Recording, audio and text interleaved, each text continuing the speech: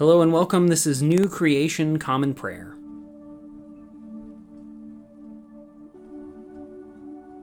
Today we are called to worship with Psalm 70.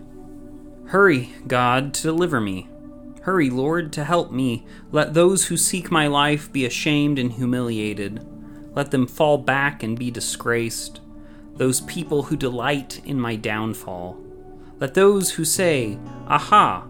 Aha, stop because of their shameful behavior. But let all who seek you rejoice and be glad in you. And let those who love your saving help say again and again, God is great. But me, I'm poor and needy. Hurry to me, God. You are my helper and my deliverer. O Lord, don't delay. Today's Old Testament reading comes from 2 Samuel 4, verses 1 through 12. When Ishbosheth, Saul's son, heard that Abner had died in Hebron, he lost his courage, and all Israel was alarmed. Saul's son had two men who led the raiding parties. One was named Baanah, and the other Rechab. Both were sons of Rimmon, a Benjamite from Be'eroth.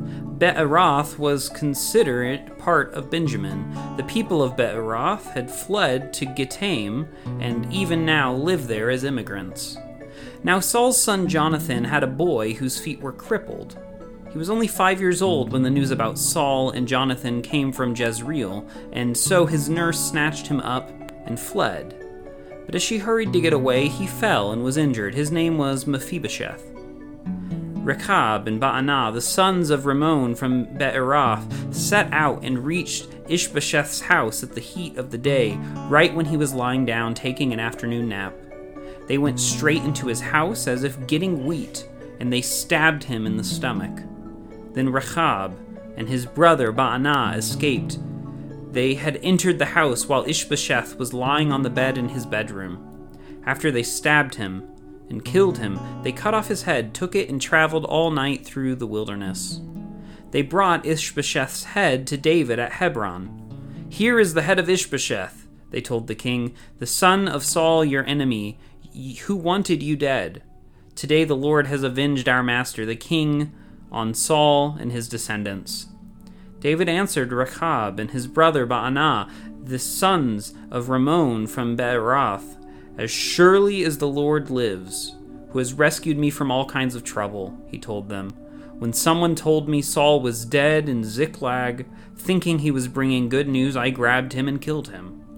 That was the reward I gave for his news. What do you think I'll do when evil people kill a righteous man in his own house, on his own bed? Why shouldn't I demand his blood from your hands and rid the earth of you both? So David gave the order to his servants, and they killed Rechab and Baanah, cutting off their hands and feet and hanging them up by the pool at Hebron. But they took Ishbosheth's head and buried it in the grave of Abner at Hebron. Today's New Testament reading comes from Acts 16, verses 25 through 40.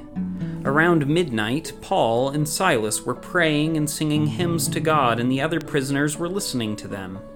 All at once, there was such a violent earthquake that it shook the prison's foundations. The doors flew open and everyone's chains came loose. When the jailer awoke and saw the open doors of the prison, he thought the prisoners had escaped. So he drew his sword and was about to kill himself. But Paul shouted loudly, "Don't harm yourself. We're all here." The jailer called for some lights, rushed in, and fell trembling before Paul and Silas. He led them outside and asked, "Honorable masters, what must I do to be rescued?" They replied, "Believe in the Lord Jesus, and you will be saved, you and your entire household."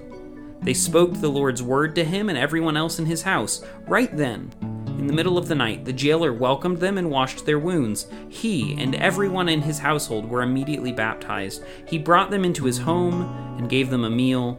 He was overjoyed because he and everyone in his household had come to believe in God. The next morning, the legal authorities sent the police to the jailer with the order, "Release those people." So the jailer reported this to Paul, informing him, "The authorities sent word that you are both to be released. You can leave now. Go in peace." Paul told the police, "Even though we are Roman citizens, they beat us publicly without first finding us guilty of a crime, and they threw us into prison. And now they want to send us away secretly? No way. They themselves will have to come and escort us out." The police reported this to the legal authorities, who were alarmed to learn that Paul and Silas were Roman citizens. They came and consoled Paul and Silas, escorting them out of prison and begging them to leave the city. Paul and Silas left the prison and made their way to Lydia's house, where they encouraged the brothers and sisters. Then they left Philippi.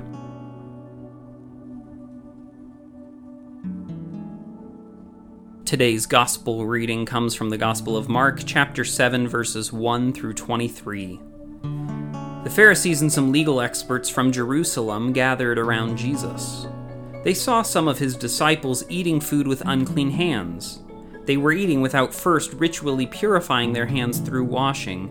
The Pharisees and all the Jews don't eat without first washing their hands carefully. This is a way of observing the rules handed down by the elders. Upon returning from the marketplace, they don't eat without first immersing themselves. They observe many other rules that have been handed down, such as the washing of cups, jugs, pans, and sleeping mats.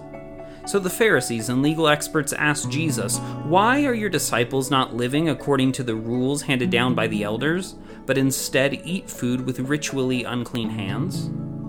He replied, "Isaiah really knew what he was talking about when he prophesied about you hypocrites. He wrote, 'This people honors me with their lips, but their hearts are far away from me. Their worship of me is empty, since they teach instructions that are human words.' You ignore God's commandments while holding on to rules created by humans and handed down to you."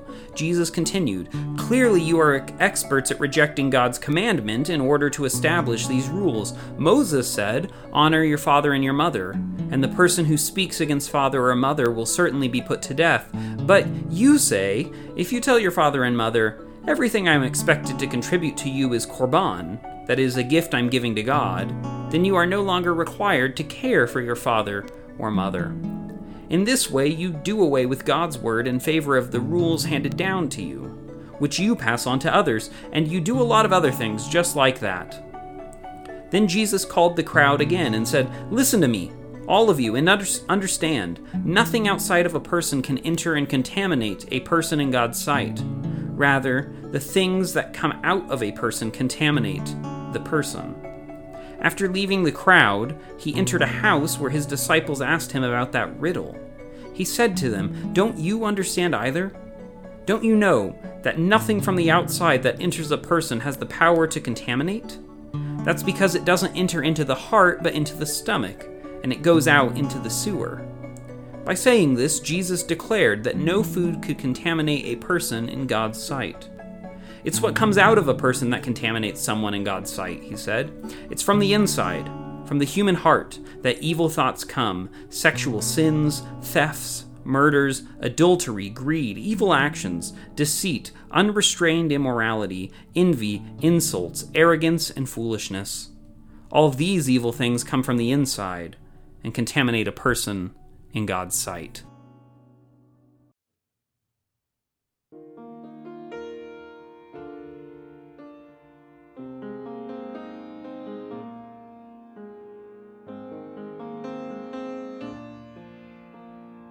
Call upon the name of the Lord. Have faith in his name. Jesus is the name we adore. Let's all just call upon the name of the Lord. Have faith in his name. Jesus is the name we adore.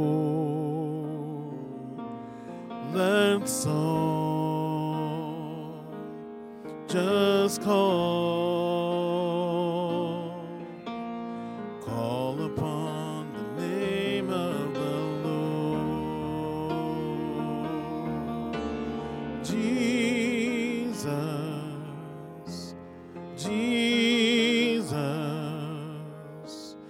give him praise, call his name. Jesus, Jesus, Jesus.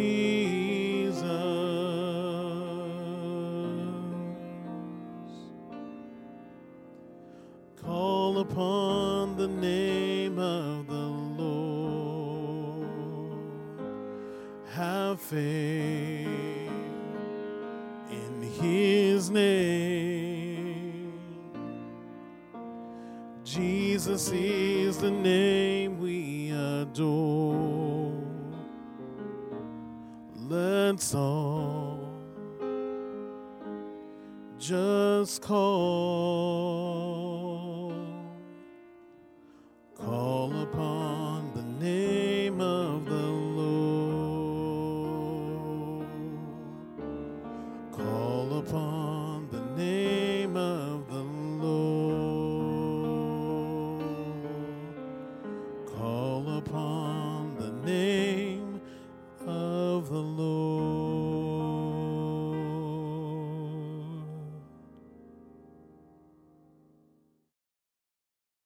The Nicene Creed is a statement of Christian faith that goes back all the way to the year 325. It is a recitation of the common faith among all Christians about the triune God, the world, the church, and our future hope. It holds a special place among Christian creeds of faith as the only creed that has been affirmed by the Protestant, Catholic, and Eastern Orthodox branches of Christianity. If you know it, feel free to recite it along with me. If not, take this opportunity to listen to the core of our faith that has been handed down to us for nearly 2,000 years. We believe in one God, the Father, the Almighty, maker of heaven and earth, of all that is seen and unseen. We believe in one Lord, Jesus Christ, the only Son of God, eternally begotten of the Father, God from God, light from light, true God from true God, begotten, not made, of one being with the Father. Through him all things were made. For us and for our salvation, he came down from heaven. By the power of the Holy Spirit, he became incarnate from the Virgin Mary and was made man. For our sake, he was crucified under Pontius Pilate. He suffered death and was buried. On the third day, he rose again in accordance with the Scriptures. He ascended into heaven and is seated at the right hand of the Father. He will come again in glory to judge the living and the dead, and his kingdom will have no end. We believe in the Holy Spirit, the Lord, the giver of life, who proceeds from the Father. With the Father and the Son, he is worshipped and glorified. He has spoken through the prophets. We believe in one holy Catholic and Apostolic Church. We acknowledge one baptism for the forgiveness of sins. We look for the resurrection of the dead and the life of the world to come. Amen.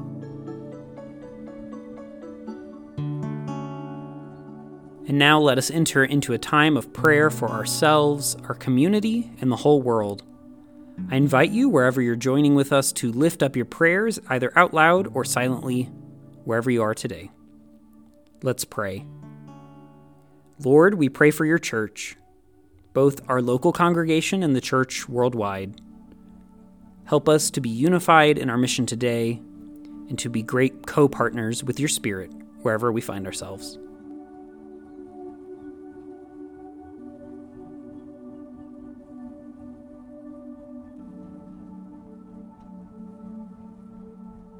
Lord, we pray for those who are suffering today, whether sick, injured, or oppressed. Be with them, supply their needs, and bring justice today, we pray.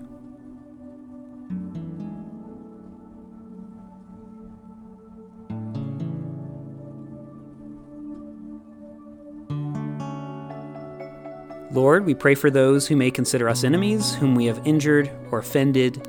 Grant them your peace and enable us to be peacemakers.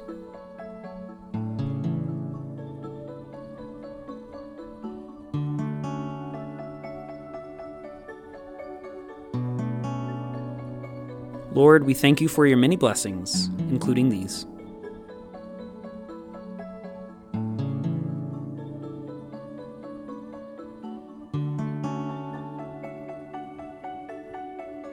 And now let us pray the prayer our Lord Jesus taught us.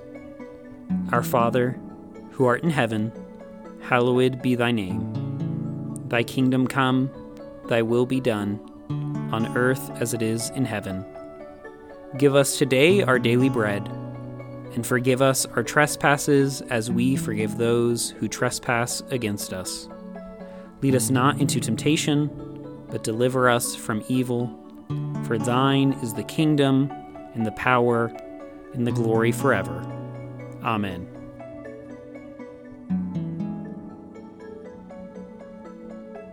As we depart this time together, go with these closing words from Psalm 74. Don't let the oppressed live in shame. No, let the poor and needy praise your name. Go today in the grace and peace of our Lord and Savior Jesus Christ. We'll see you tomorrow.